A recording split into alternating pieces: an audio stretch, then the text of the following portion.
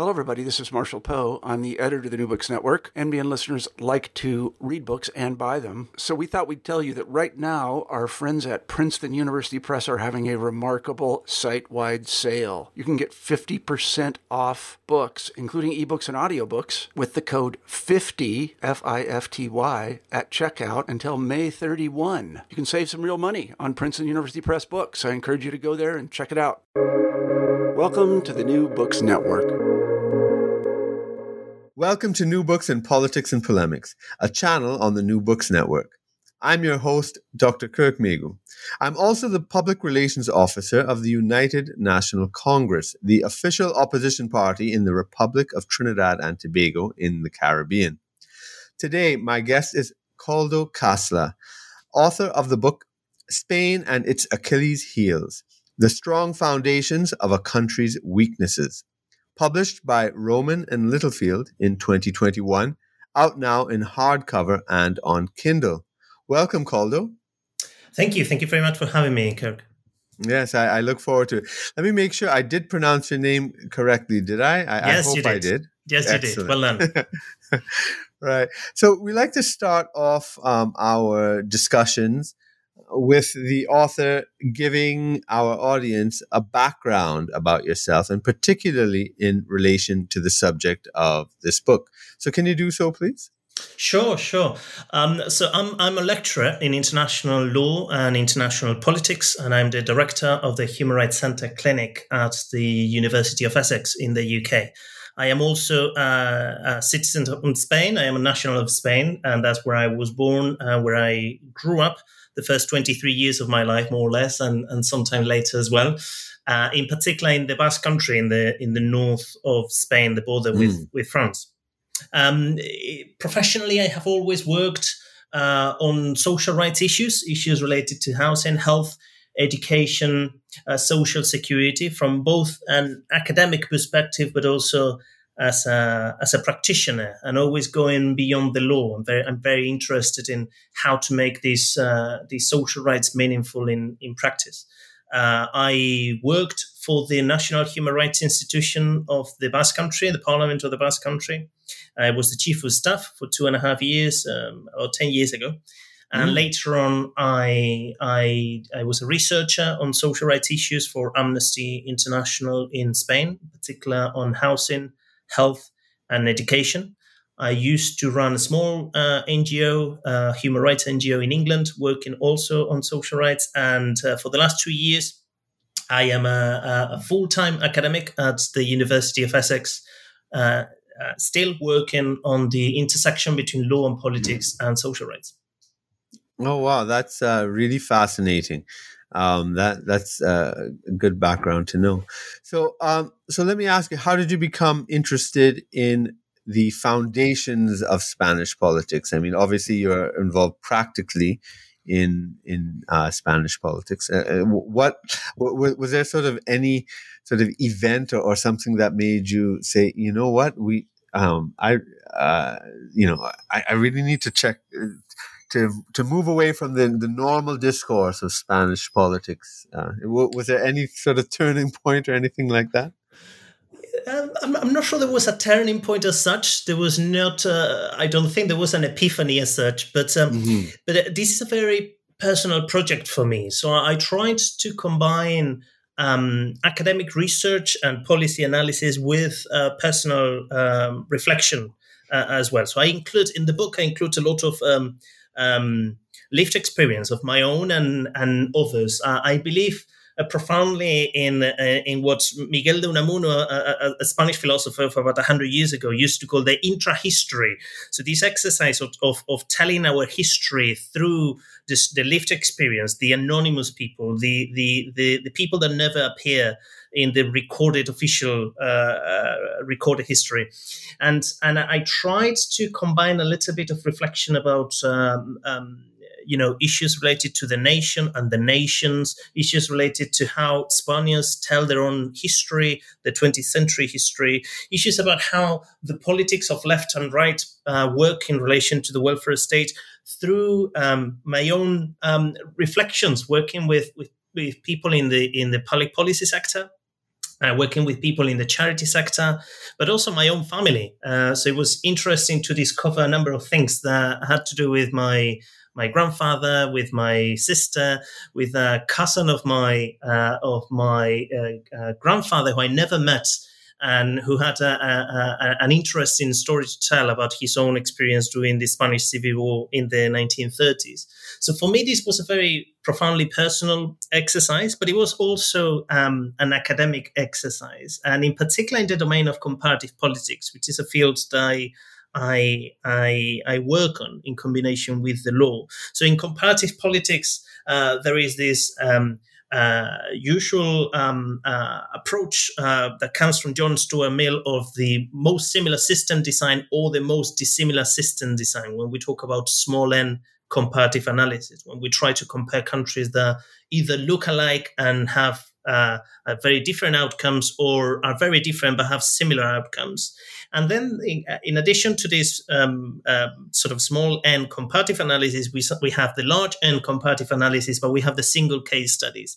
And I've always been fascinated by how much we can generalize, how much we can transfer or replicate from the knowledge we acquire from single case studies, because there are features that are quite unique, quite special, quite peculiar of single case studies.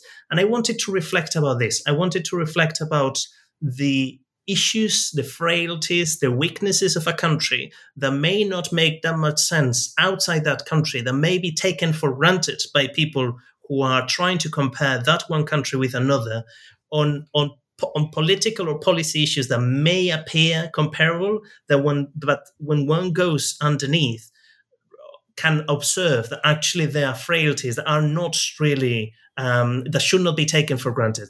Frailties that actually define what is possible and what is desirable in that particular country. So that's precisely what I wanted to do. I wanted to uncover and unearth some of those frailties without which I believe Spanish politics cannot be comprehended. You know, I have a lot of sympathy with your approach on so many levels.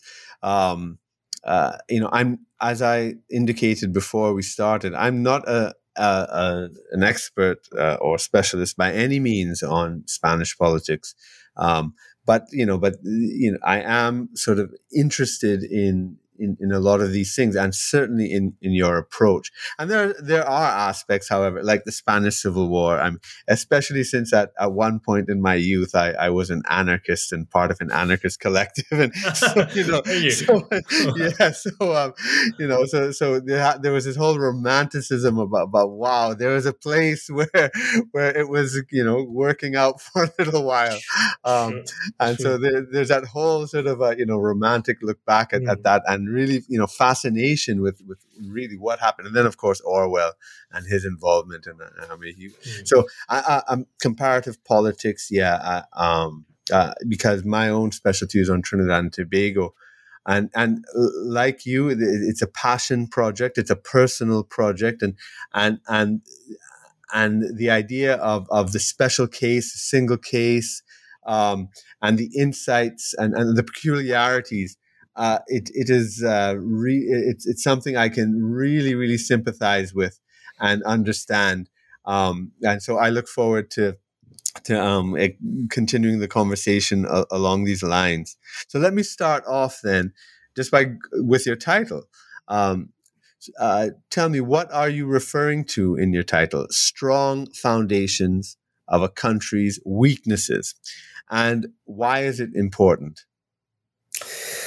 To answer that question, I think the first thing I will do is I will look at another country, at the US. There was an interesting piece of research by Pew Research in August 2020, before the last presidential elections between Trump and Biden. And one of the findings of that analysis was that Trump and Biden supporters, one of the things that they differed the most about was about the acknowledgement, about the meaning of the acknowledgement of the nation's historical flaws, racism, slavery, and so on. So for it seems that for Trump supporters, acknowledging some of these questions, looking back at history with a critical eye, was an expression of weakness, while for many Biden supporters, it was a necessary thing to do in order to strengthen the foundations of the country. And I found that interesting. It seems to be one of the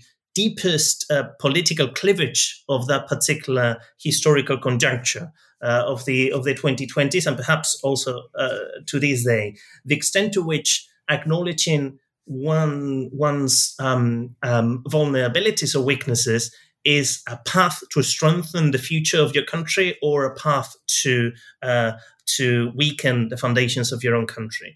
And I think that lesson is a very important lesson. Is a significant one for political debates in this day and age. Not only in the US, not only in Spain, but in other countries as well. When I use the expression Achilles' heels, I am using it as a metaphor.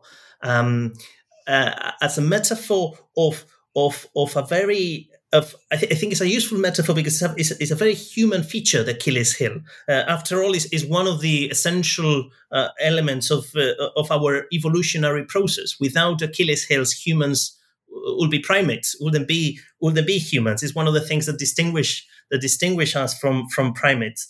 I think Achilles heels exist in all countries. And I believe Achilles heels are not necessarily unique. So the examples and the issues I cover in my book are not unique to Spain, but I think they define their characteristic of Spain. They're quite important and foundational structural conditions that could go unnoticed, could be taken for granted, could be decontextualized. And when I say that they could be taken for granted, I don't mean that they are ignored.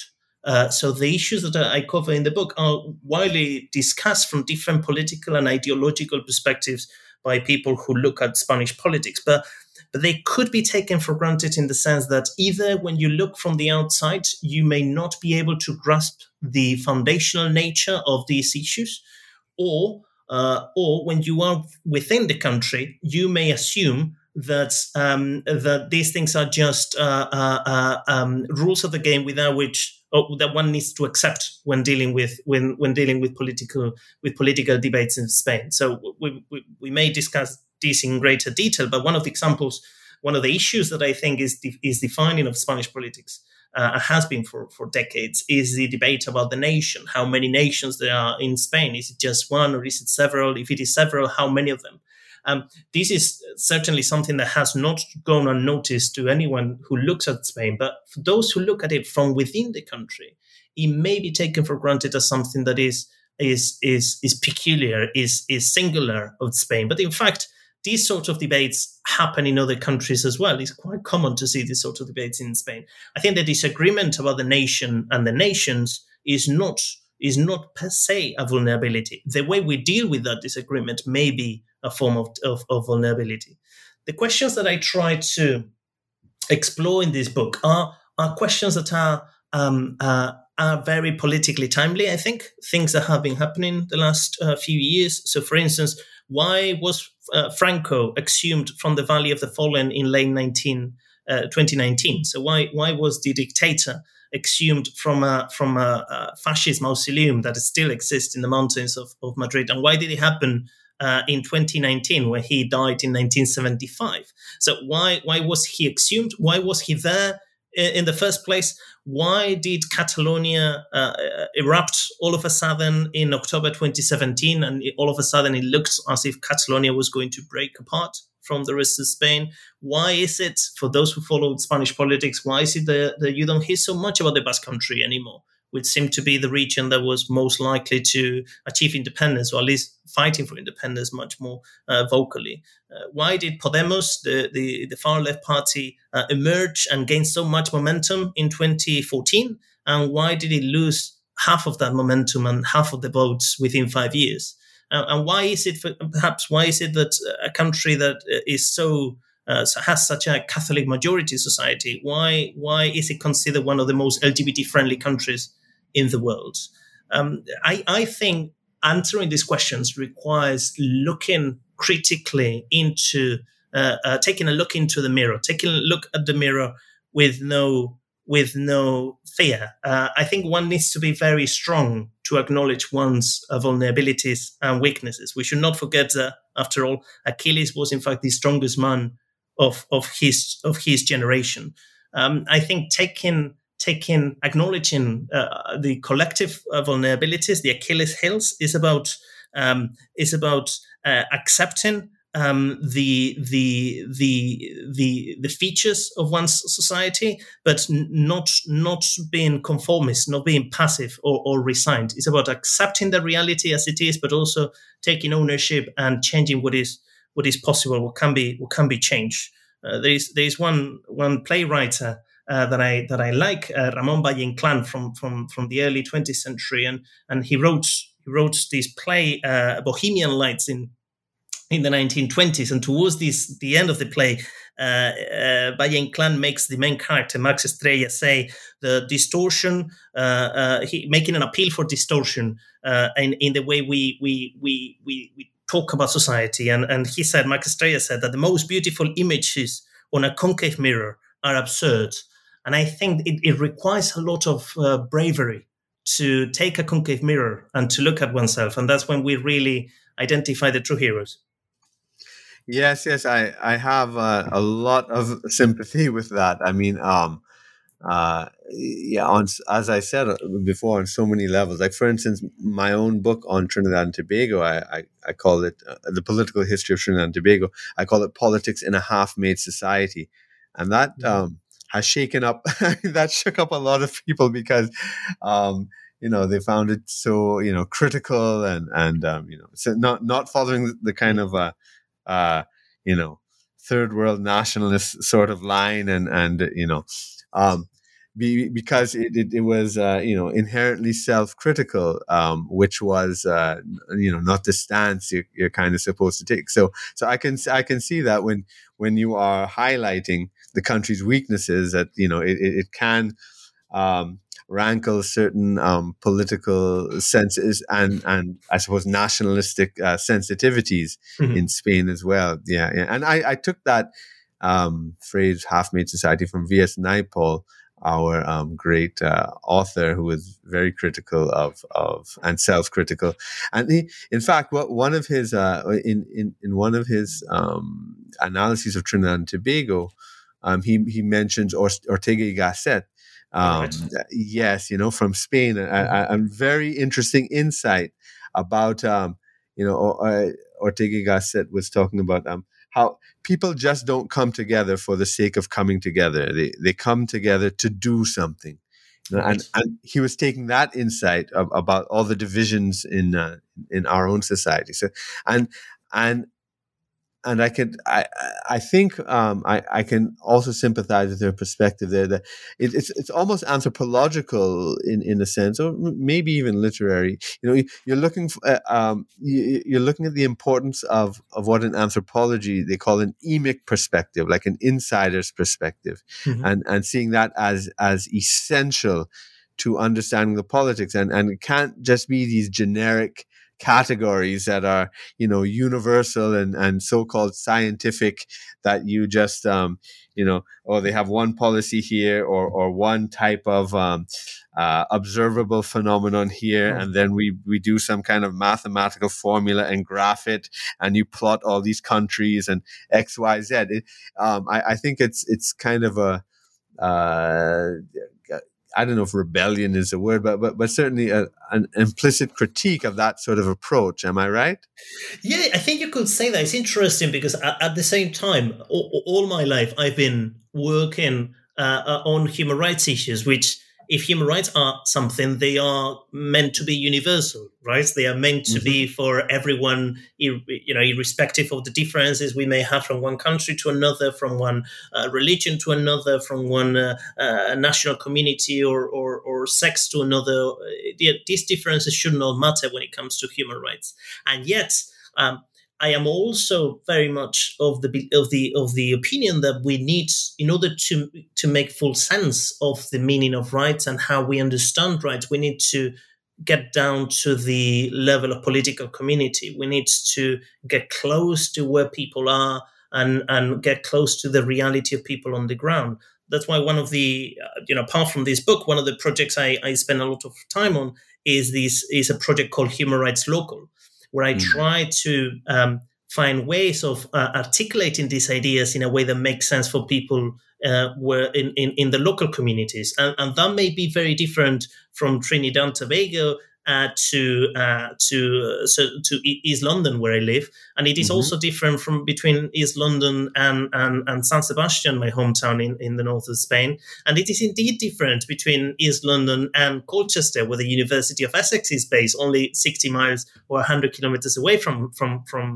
East London, because these nuances matter because they are defined by the people on the ground. So part of my own intellectual reflections about these issues are very much about the conflicts between universal aspirations that are desirable and that I believe in, but at the same time, the understanding that political communities and social communities are contingent and are shaped by the reality on the ground much more closer to people's homes, to place, to the location where they are.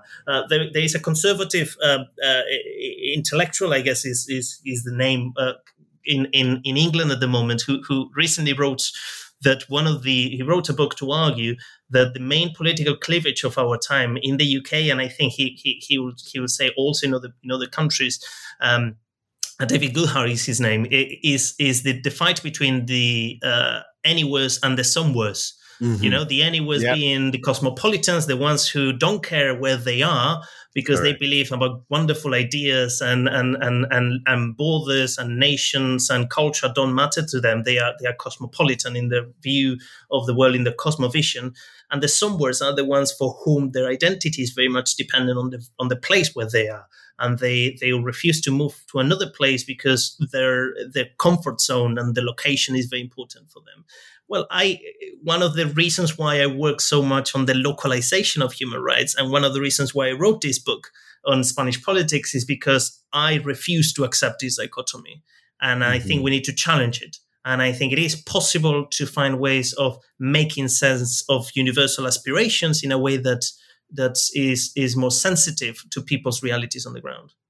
That's very interesting. It reminds me of a sort of literary insight from C.L.R. James, where he talks about one approaches the universal, and what one gets closer to the universal, the more particular you get. So like in art, the more individual and idiosyncratic and particular you get is actually the more universal you become, because we realize in everybody's individual struggles the sort of universal lessons. And I was wondering if you've come across in your own thinking and writing in that sense, that, for instance, there might be certain ideas, certain loyalties, certain phrases, certain habits, or something among, different sections of the Spanish population that outsiders, can really misinterpret because they don't understand the emic perspective. Like, how can you, how can you have a picture of Franco in your, in your living room or something? Are you a fascist? Do you want to kill? I don't know. Is there something like that? Where are there important things like that where an outsider not understanding the full context can perhaps have a terrible misjudgments about I suppose the people's intentions and etc. I think there are a few, and I think in the book I talk about some of them. I think there are two that I think are quite important and may be misinterpreted by someone reading them from the outside. One of them is the concept and the word nationality. So nationality in English, and indeed in Spanish as well, means the condition of being a member of a political community that happens to be a nation, right? So you are a national of Trinidad and Tobago because you are from that country. You are a member of that political community. You hold a passport from that country. And I will say the same about Spain. If I am a national of Spain, I hold Spanish nationality. And that's how it is in English language and indeed in Spanish as well. But Spanish Constitution, in addition to this particular definition, has another one. Spanish Constitution from 1978 says that Spain is a nation, and it says that it's a nation that is constituted by a number of nationalities and regions. So it uses the word nationality to refer to what seems to be some regions that have some sort of a special character. But it doesn't say which regions they have a special character. It doesn't make a list, and it doesn't say whether it matters. So it doesn't tell you which ones they are, and it doesn't tell you what difference it makes in practice. Right. So it's one of those expressions of strategic ambiguity of the drafters of the Constitution in the 1970s, and it was a way of acknowledging that some regions within Spain were very keen to have a lot of autonomy and had a strong impetus for self-determination in the 1970s, while others know so much. So it was a way of recognizing discursively with these words that there were differences in this regard. But again, it was left to the legislator and to the future legislators of the different regions and nationalities to identify which ones were regions and which ones were nationalities. One funny feature of this is that now, 40 years later, more than 40 years later, if one looks at the statutes of autonomy, statutes of self-government of each one of the 17 regions and nationalities, which is, there are 17 regions in total. If one looks at the statutes of self-government, there is not a single one that says about themselves that they are a region. So all of them say that either they are nationalities or they are communities with national identity, or they are regions with historical significance, but no region defines itself as simply as a region. I think it's quite an interesting feature. So the regions that say they have a national identity, they don't mean Spanish. They mean a subnational. Correct. Right. A subnational identity, different but from, they call it, from Spain. Yeah. That's like, I appreciate that sort of insight. I always think those things are important. Like in Canada, for example, the way Quebec refers to its provincial institutions as national institutions, whereas the rest of the other Canadian provinces say, the province of Ontario, but in Quebec they say, it's national, and it's and also, like the terminology, it's like the United States too, right? It's very peculiar the way the term state is used in the United States. Like, so most people outside of the United States, think of the state as, the nation in a sense. Yeah. Whereas in the United States, it's, a subunit, and the idea of the state is not, it's a kind of weird concept for Americans, to think of the federal state as the state. Yeah, I would say actually in Spain, the logic nation versus state would be the opposite to the American one, because in the US, the state is Texas and the nation is the US, while in Spain, the state is Spain.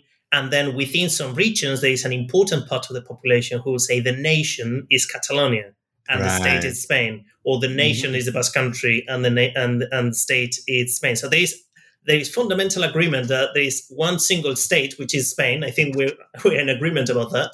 But how many nations there are within that one state is unclear. Right. Very interesting. Very interesting. Right. So, and I like, again, I have a lot of sympathy with the way you introduce the four Achilles heels in your book.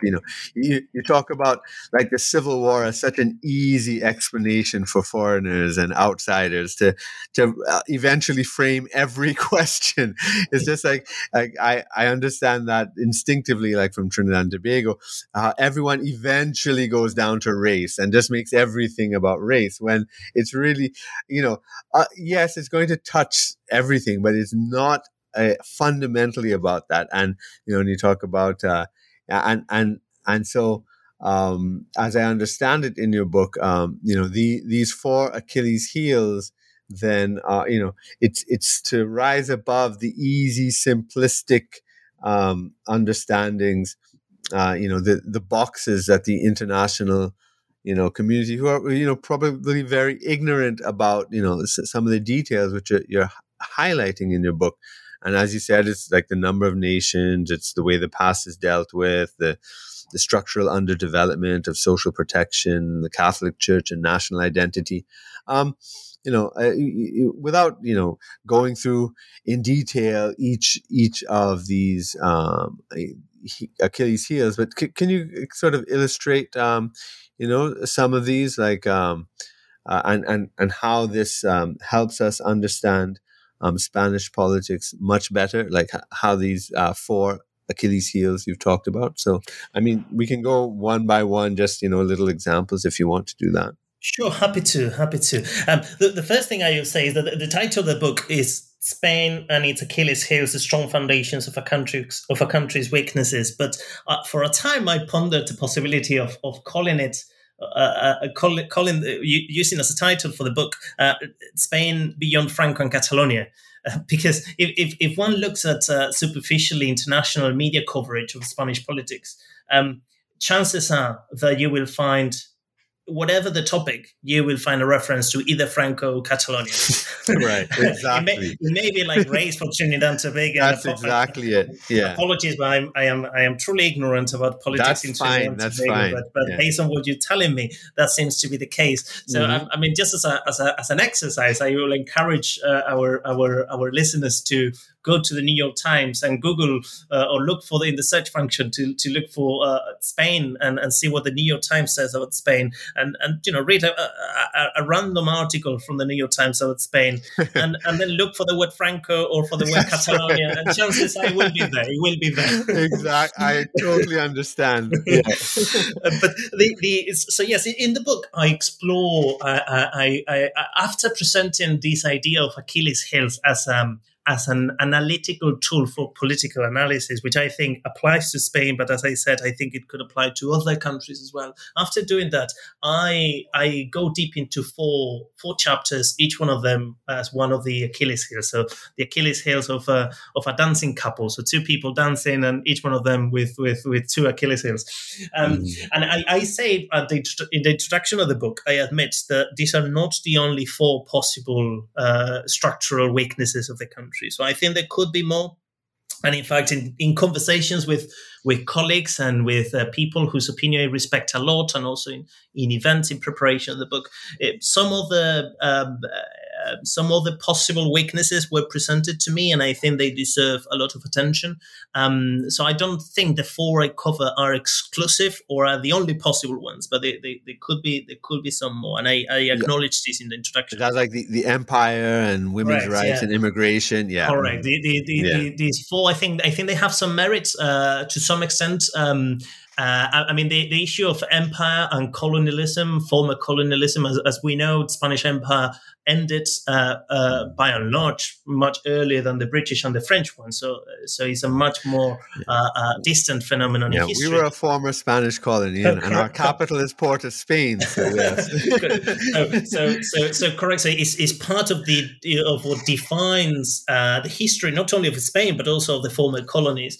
But it's probably less present in a different way than it is certainly in the UK where I am, and it is in France. Having said that, I think colonialism and empire has shaped the way Spanish nation, the notion of a Spanish nation, was constructed in the 19th century.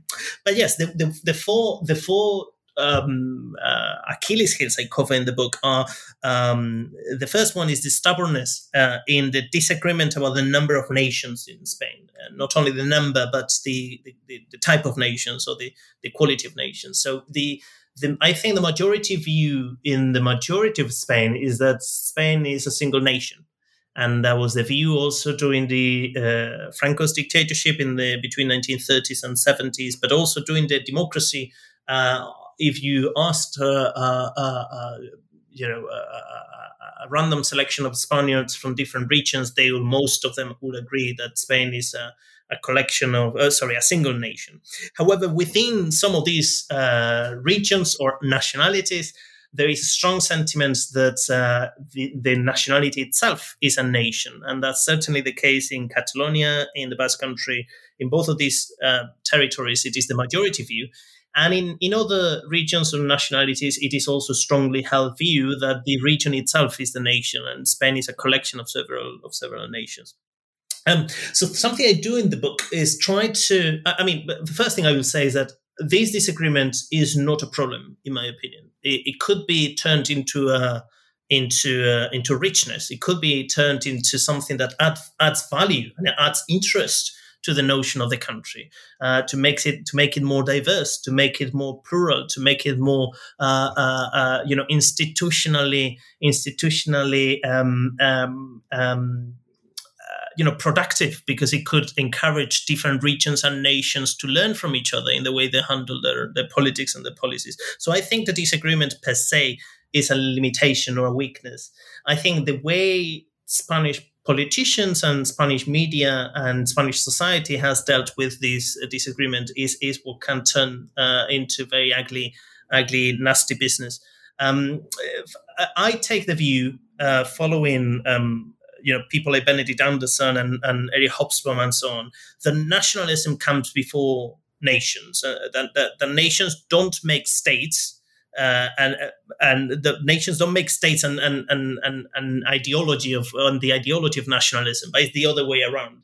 The ideology comes first, and then from the ideology of nationalism is where we construct the idea of us as citizens of a certain nation. In the European context, nationalism is a product of the 19th century. So I think Spain as a nation is also a construct, a political construct, an ideological construct of the 19th century. However, if you ask right-wing commentators and politicians in Spain, they will quickly make the point that Spain is the oldest nation in Europe because it is at least 500 years old. And when they say 500 years old, they refer to the marriage of the Catholic monarchs, King Fernando and Queen Elizabeth from Aragon and Castilla, who got married in 1476. And then they expelled the Moors in 1492. They commissioned Columbus's travels to the Americas, who also arrived in 1492, and then expelled the Jews in 1492, and then Ferdinand conquered Navarra in 1512. So they refer to that period between 1476 and 1512, more or less, as the foundation of the Spanish nation. I think it is simply ridiculous. I don't think there were nations in the 16th century or 15th century in a way that accommodate what we should understand as a political community, democratic political community in this day and age. But the Spanish nation emerged as a political construct in the 19th century. It could have been a liberal and enlightened project, and indeed it was, and I cover this a little bit in the historical review of the chapter. In the first few decades of the 19th century, with the Constitution of Cadiz of 1812 and some liberal movements in 1820s, it could have been nationalism. Spanish nationalism could have been an attempt to turn Spain into a liberal society. But towards the second half of the 19th century, there was some sort of strategic alignment between conservative politics and reactionary politics. And on the one hand, and including the church, the Catholic Church, and the construction of the idea of the Spanish nation as a single entity that should include all Spaniards. In parallel, certain powerful bourgeoisie in Barcelona and political actors in the Basque Country created a parallel imagined community, to quote Benedict Anderson, claiming that Spain was not the nation, but it was rather Catalonia was the actual nation, and the Basque Country was the actual nation, referring to strong cultural and historical roots. So I'm not denying that each one of these claims have a strong historical foundation, but the construction of the political entity on top of these historical foundations is an ideological construct of the 19th century. It was a conflict of legitimacies between those who wanted a Spanish nation and those who wanted, at the very least, a combination of several nations. There were attempts to merge. Could I ask? Yeah. Could I ask you something about, in particular, the claim of the ancientness or the the long historicity of the Spanish nation in terms of the empire? I mean, we call it today the Spanish Empire, but what was it called in the 16th century? Was it called the Spanish Empire, or is that a sort of a modern phrase we use? Do you know what the contemporary term for the empire was, or was it just the empire? I think they probably referred to the monarchy as the institutional figure, the monarchy. Right. But there was this expression used in the Philip II's time, so mid 17th century, who said that the sun doesn't set on our empire, which was also used, I know, by the Victorian the British in Victoria later on. But Spaniards used the same expression at the same time. So I think certainly the expression empire was part of the because when the Pope the treaty of, what is it? I can't pronounce the name, but the treaty. Yes. When the Pope divided the New World between Spain and Portugal. So what was the term the Pope used? Was it Spain? What did the term España was it used at that time, or was it the kingdom of Ferdinand and Isabel, or what? That's a good question. I mean, I'm not sure whether the treaty as such used we need to look. Because that would either strengthen or undermine their claim. It just came to my mind just now. But you can go on. The word Spain, I mean, I'm not claiming that the word Spain is an invention of the 19th century. It had been there much earlier than that. So the word Spain was used way before the 19th century, definitely. What I will doubt, and I'm not making an original point here, but there's a wonderful book by one historian called José Álvarez Junco. He wrote a book called Mater Dolorosa. It's in Spanish, but also it was translated in English and published by Oxford University Press in the year 2000. And he articulates, and other historians as well, they show how, despite the use of the word before the 19th century, the use of the word Spain as a nation, as a political entity that is unified and where the members should be in control of their own destiny, is a product of the 19th century, as was the case in most of Europe. For the other nations, so that's the confines of the argument I'm making. Obviously, the word Spain existed way before. But up until the Republic, so in the 1930s, for the previous 60 years or so, there was this conflict of legitimacies between those who argued that Spain had to be a single nation and those who argued that it was a collection of different nations.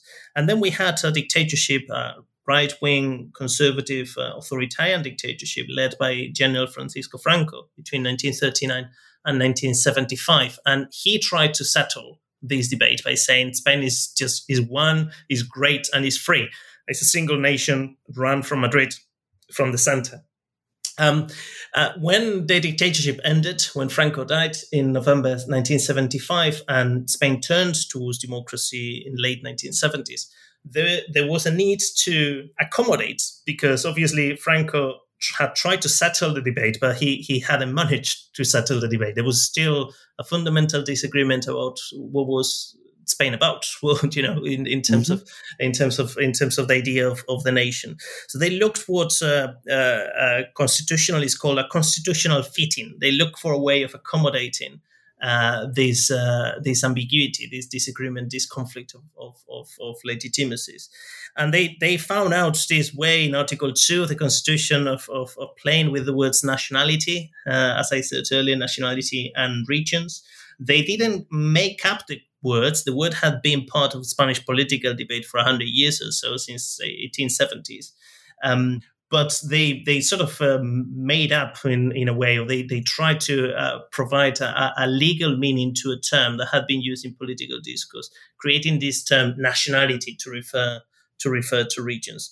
I think by and large in this happened in the 1970s, and between 1970s and up until today, this strategic ambiguity in the question about the number of nations worked out reasonably well. So, the country more or less progressed, the country more or less democratized, the country had many issues, but they found a way of modeling through them. But in the 2010s, we in the context of economic crisis, we faced profound confrontation between the Spanish government in Madrid and Catalan authorities in Catalonia, to the point in Barcelona, and to the point that it looked as if Catalonia was going to break apart in 2017. Someone looking from the outside might have got the impression that the conflict between Madrid and Barcelona was permanent in Spanish politics, but that is far from the truth. The truth is that for most of the history, there has been some sort of, again, ambiguous and clear strategic understanding between rulers in one place and the other. And the mismatch of interest was a historical contingent feature, but it was not a defining feature. So can I ask you something from a comparative perspective now? Mm-hmm. And especially since you're in the UK, so some people have called, Britain a nation of nations. That's what Great Britain is, the union of Scotland and England and then Wales and Northern Ireland. So in what way is the Spanish situation different or similar? Like, I suppose, there's strong Scots nationalism, I suppose, Welsh, a little weaker in my understanding, and then the Northern Ireland situation is more extreme than either Scotland or Wales, and so you have that sort of dynamic in Great Britain. How do you compare that to the Spanish situation?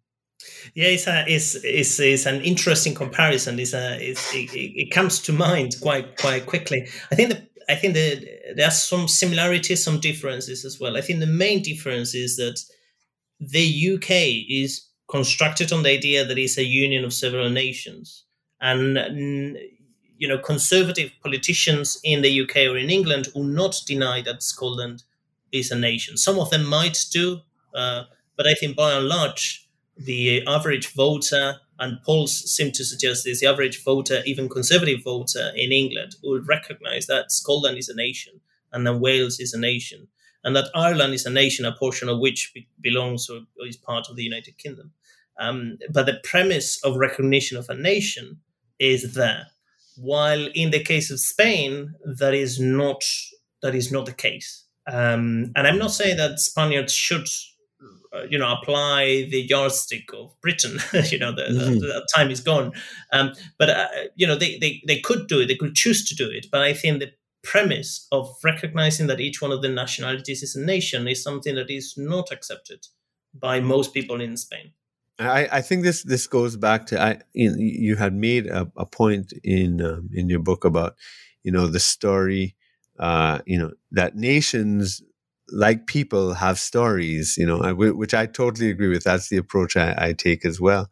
And that, so the story of the union in Great Britain, was, the kingdoms, signing a treaty, and then, you have, the successor, well, the prince, the second in line, or the second, in the lineage, however you call it in the monarchy, is the Prince of Wales, so it's a way they developed in their process of unification. They developed their things between the monarchs. So, the regents in the various territories. Whereas in Spain, it was, I guess, different. They have a different story. Is that what it might boil down to, or what? It's a different story. Yes, I will say the union of the different kingdoms is a product of the Catholic monarchs of the late 15th, early 16th century. But the extent to which the different kingdoms, or let me put it differently, the extent to which that union of different kingdoms under a single monarch or a single couple in the throne meant that the different regions lost power, that is much less certain. So it's true that there was a single monarch from early 16th century, but that didn't mean the regions lost power. So, for example, the same way that for right-wing commentators in Spain, late 1492 is a key date in their mindset, because of Columbus and because of Granada, the expel of the Moors from Granada and so on. Just like for them, 1492 is a key date. For Catalan pro-independence movement, the key date is 1714, and 1714. In fact, if you for those who are listening and are interested in football, in soccer, they may know that at least up until a few years ago, before COVID, in Nou Camp, the football stadium of Barcelona football team, in the minute 17, second 14, people used to chant independence, independence, independence. And the reason was that 1714 is the year when the region of Catalonia lost the powers. There was a decree from Madrid after a civil war in the early 18th century, by which Spain, the Spanish monarch, accumulated a lot of power that had on several policy issues that up until that point had been ruled over at the level of the Catalan region. So for them, it's considered as a plundering of resources and plundering of the power to decide on self-determination. And in the Basque Country, that key historical date is 1512, which is the date when King Ferdinand, depending on the historial you read, you could say that reached an agreement with Navarrese nobles or invaded Navarra. It depends on your take on the matter.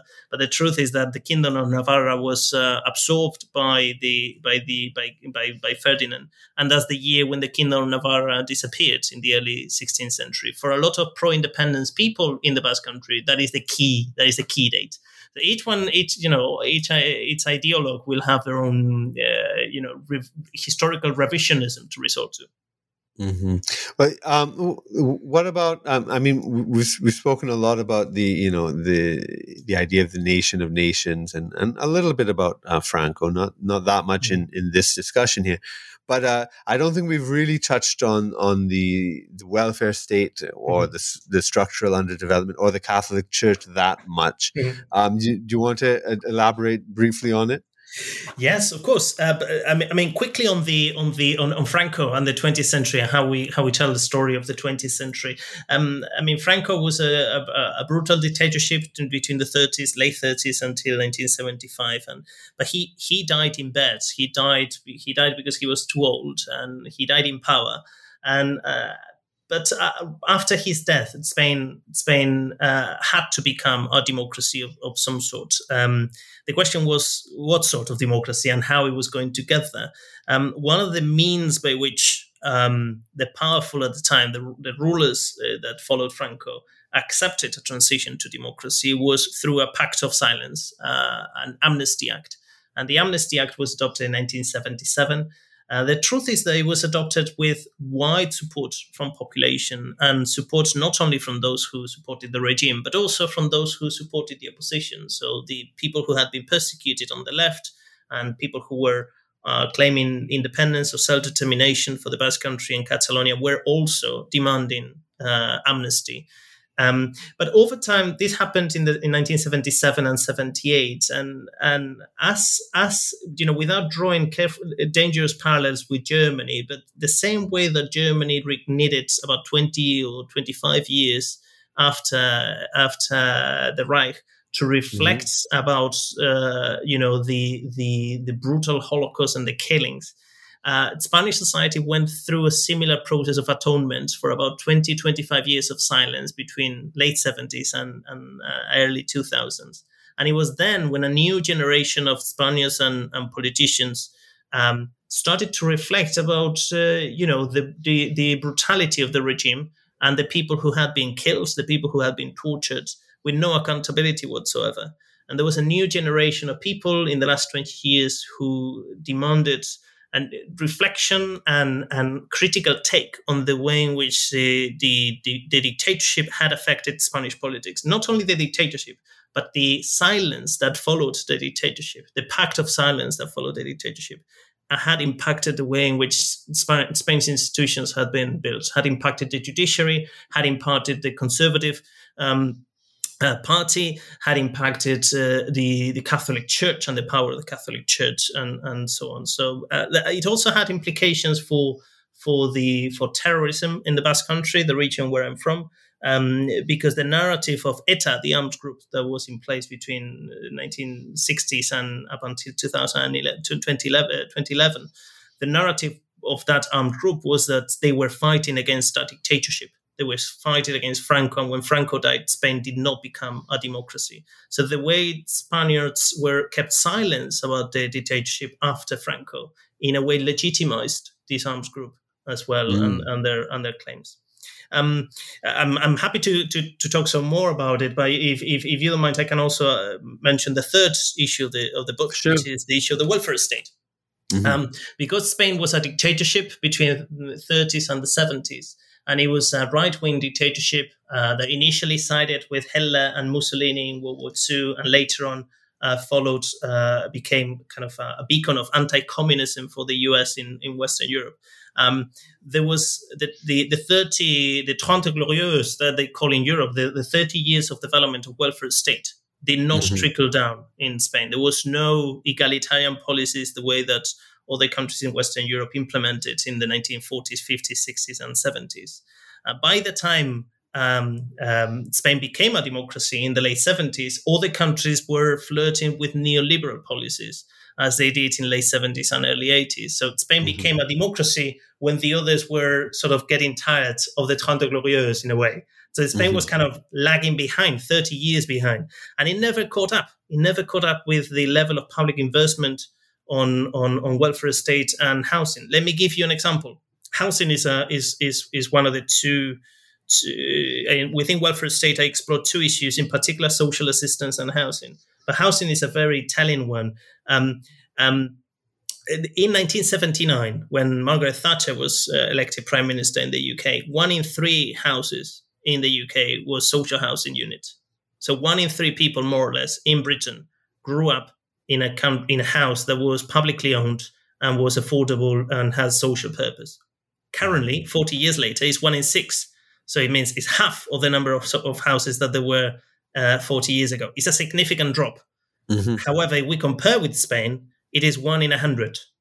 Right. Why? Not because there was no public investment on social housing, but rather because the state privatized the social housing units, building houses that were sold at a cheap price, and then people could access, but later on could be sold at a higher price after a certain number of years. So people could access not only housing, but the property of a house, over a flat, over an apartment, over a house. And then sometime later, there could be speculation over the value of that house. And that was done with the use of public money. It was implemented by the first Minister of Housing in 1959 with Franco. And it was a policy that remained in place up until today. So they were neoliberal before the neoliberals. Yeah, so Margaret it is an expression that used by the first Minister of Housing in 1959 in an article that he wrote in ABC, which was the main conservative newspaper at the time. It still is, actually. And he said that we're going to try to make, in Spanish, he said, we want propietarios, no proletarios. So propietario being a property homeowner. owners. Exactly. So we want property owners, we don't want proletariat. And it's the same philosophy that inspired Margaret Thatcher 20 years later. So that, I think we need to bear these structural conditions in mind when we assess the promises of a left-wing government like the one that is in place at the moment, and the promises by Podemos when they emerged in 2014. Yeah, that sounds like a fascinating paper. The influence of Franco on Thatcher's policy. Yeah, should we explore further? Yes. And then finally is the Catholic Church. The fourth issue is the one of the extraordinary influence of the Catholic Church on conservative thinking. One stereotype we might have about Spain is that it is maybe more so in the past than these days, but a very Catholic and religious society. That's one of the views that people might have had in the past about Spain. And if we have that premise, that cliche in mind, one might be surprised that Spain is also it was one of the first countries to recognize equal marriage in 2004. It recognized divorce and abortion in the 1980s, earlier than many other Catholic majority countries. And it recognized assisted dying last year, which is also something the Catholic Church stands against. So one might be surprised why this is the case, why Spain was the third country in the world to recognize equal marriage, the first country in the world to recognize adoption by gay couples. Isn't that counterintuitive? And I think it has to do with the way in which the Catholic Church, since the late 19th century, clearly sided with conservative politics. They made a strategic choice to look for comfort, to look for support with the right of the political spectrum, and not the left. And this meant that when we got to the 1930s, the first experience of democracy, one of the features of that Republican experience in the 1930s was the anti-Catholic, anti-church sentiment on the left. There was a strong Catholic sentiment on the right, and there was an anti-clerical sentiment on the left. That division, thankfully, is not so stark these days. Otherwise, it would be unbearable.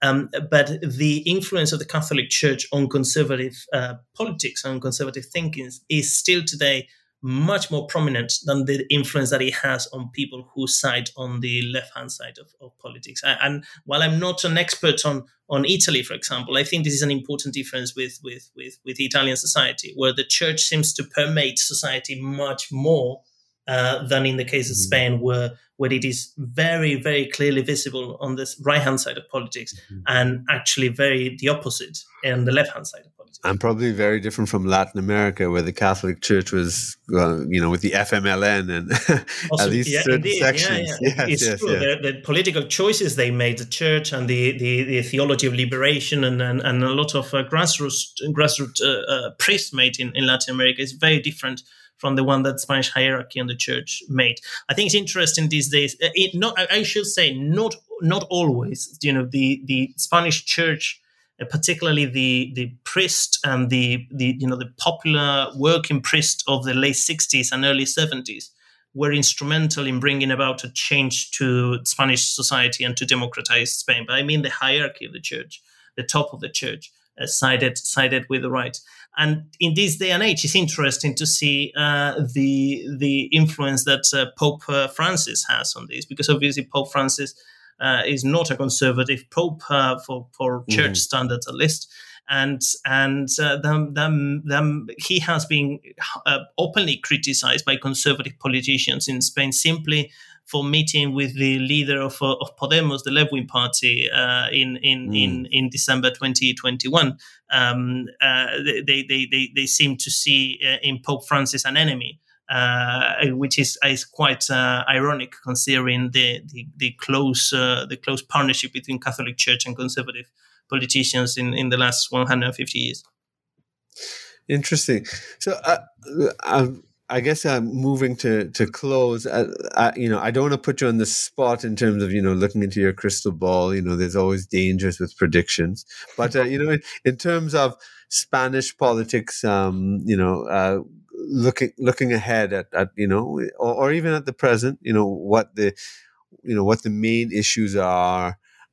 Even I mean, because you do mention it in your book, COVID-19 and with the welfare state in particular, restructuring society post COVID, and that understanding these things, that particular Achilles heel in particular is very important. How do you see these issues, these Achilles heels that you've described? What might be some of the most important things looking forward in terms of the way they might impact Spanish politics? Yeah, it's an important question to think about in these days with COVID-19 and so many challenges we are facing. The first thought I have is that I don't think Achilles heels are necessarily weaknesses, although I know I'm calling them the strong foundations of a country's weaknesses, but they are a weakness if we ignore them, if we don't tackle them, if we don't learn from them. So the title of the last chapter of the book is "Vulnerabilities Need Not Be Weaknesses." So the 4 issues I cover in the book, and indeed others, are structural vulnerabilities. But I think if one can turn them around and learn from them and strengthen the foundations of our society. So it very much depends on whether Achilles heels in Spain become vulnerabilities or become weaknesses that we try to ignore. There are a number of problems in contemporary Spanish politics that are not at all unique to Spain, and indeed other countries around Spain are facing similar issues such as polarization and demagoguery and right-wing populism and in public debate. I think polarization and how we seem to pretend to be far apart from one another is happening in Spanish politics, but is happening elsewhere as well. I think there's another issue that is not at all unique to Spain, but is defining of the current political moment is public investment and what sort of lessons we're going to draw from a decade of austerity in the 2010s and also 2 years of pandemic. Are we going to invest with public resources in public protection? Are we going to invest? Are we going to draw the conclusion that we need to look after the most vulnerable in society? We need to acknowledge that all of us might be in need of collective support at one point or another, or are we going to go for a much more individualistic approach to politics with less involvement of the state? And it's an open question for Spain, it's an open question for Europe as a whole. And obviously climate change and what it means for future generations. I mean, we need to bear in mind that Spain is likely to be one of the countries that is most affected by climate change in the short term, given its geographical location and the heat of the country. All countries face their own problems, but certainly Spain is going to suffer the consequences earlier than the UK. And I think it is even more urgent for Spain to prioritize this. But these are features that apply to many countries. There are some of the things that are perhaps more particular of Spain. One of them is the rise of the far right in the last 2 to 3 years. I know this is also the case in other European countries. We see the elections coming up in France in a few months with 2 strong candidates on the far right. And we also see the rise of far right in other countries. I think what is different for Spain is that it has been a much more sudden phenomenon. Up until 2019, the far right was out of parliament, and now it is 15% of the electorate. If there were elections, it could be more than 15%. So it's a very rapid growing movement, and it has reminiscence of Francoism as well. Other countries do not know what a dictatorship is like. Spain does, and it's in living memory. And the far right has connections with it. And obviously, another issue is how we deal with the question of the nation and the nations is a very difficult question. One way of dealing with a difficult question is to try to answer it. Another way of dealing with a difficult question is to try to change the question. And one of the challenges we have, one of the opportunities as well, is to see whether it is possible not to put the question of the nation so prominent in political debates as compared with what we did in the 2010s. And another one that goes unnoticed, perhaps for an external observer, is the future of the monarchy. The monarchy is highly discredited, particularly the current king's father, King Juan Carlos, who was instrumental in the democratization of the country in the 70s. He, at the personal level, he made very poor choices and scandals of corruption and so on. And I think that has had a negative effect on the institution as a whole. And whether the future generations will be willing to sustain a monarch, a head of a state that is not elected by the people, remains to be seen. Yeah. Okay. You talked about these problems that are going to be faced by Spain or that are being faced are not peculiar; they're universal in many ways. And I think that ties into the beginning when we were talking about that. Yes, although we may be experiencing all the universal problems, same problem, but each of us experiences it in very particular ways. And I think that's what I get out of your analysis is to understand the very particular ways that that Spain, that these problems may manifest itself in Spain or be mediated, or the way universal problems are mediated by Spanish experience and culture and politics. That's very interesting. Are you working on any projects right now that you'd like our audience to know about? Yeah, I'm working on a couple of projects. One of them is in partnership with colleagues from Chile and colleagues from other countries, but in particular from Chile. I am leading on a research project that is looking at how Chile may recognize social rights in their constitution. So Chile is the only country in Latin America that has a constitution from the time of the dictatorship. Is the 1980 constitution, and since 2019 they're going through a process of constitutional reform. In 2022 they may have a new constitution that recognizes social rights. So we are looking at what lessons Chile can learn from other countries that have recognized social rights in the constitution, what promises can be kept, what expectations have to be managed. With a book coming up with Hearts in mid 2022, looking at Chile and lessons from comparative experiences. And another project I have is focusing on one of the vulnerabilities of the book, precisely the issue of the welfare state and the future of public protection and welfare, the possibilities for social rights, and the relationship between private property and the recognition of social rights in Spain, but indeed in other countries as well. Oh, that's very interesting. And when you make that link with Chile, and after our discussion, it really brought to mind the question.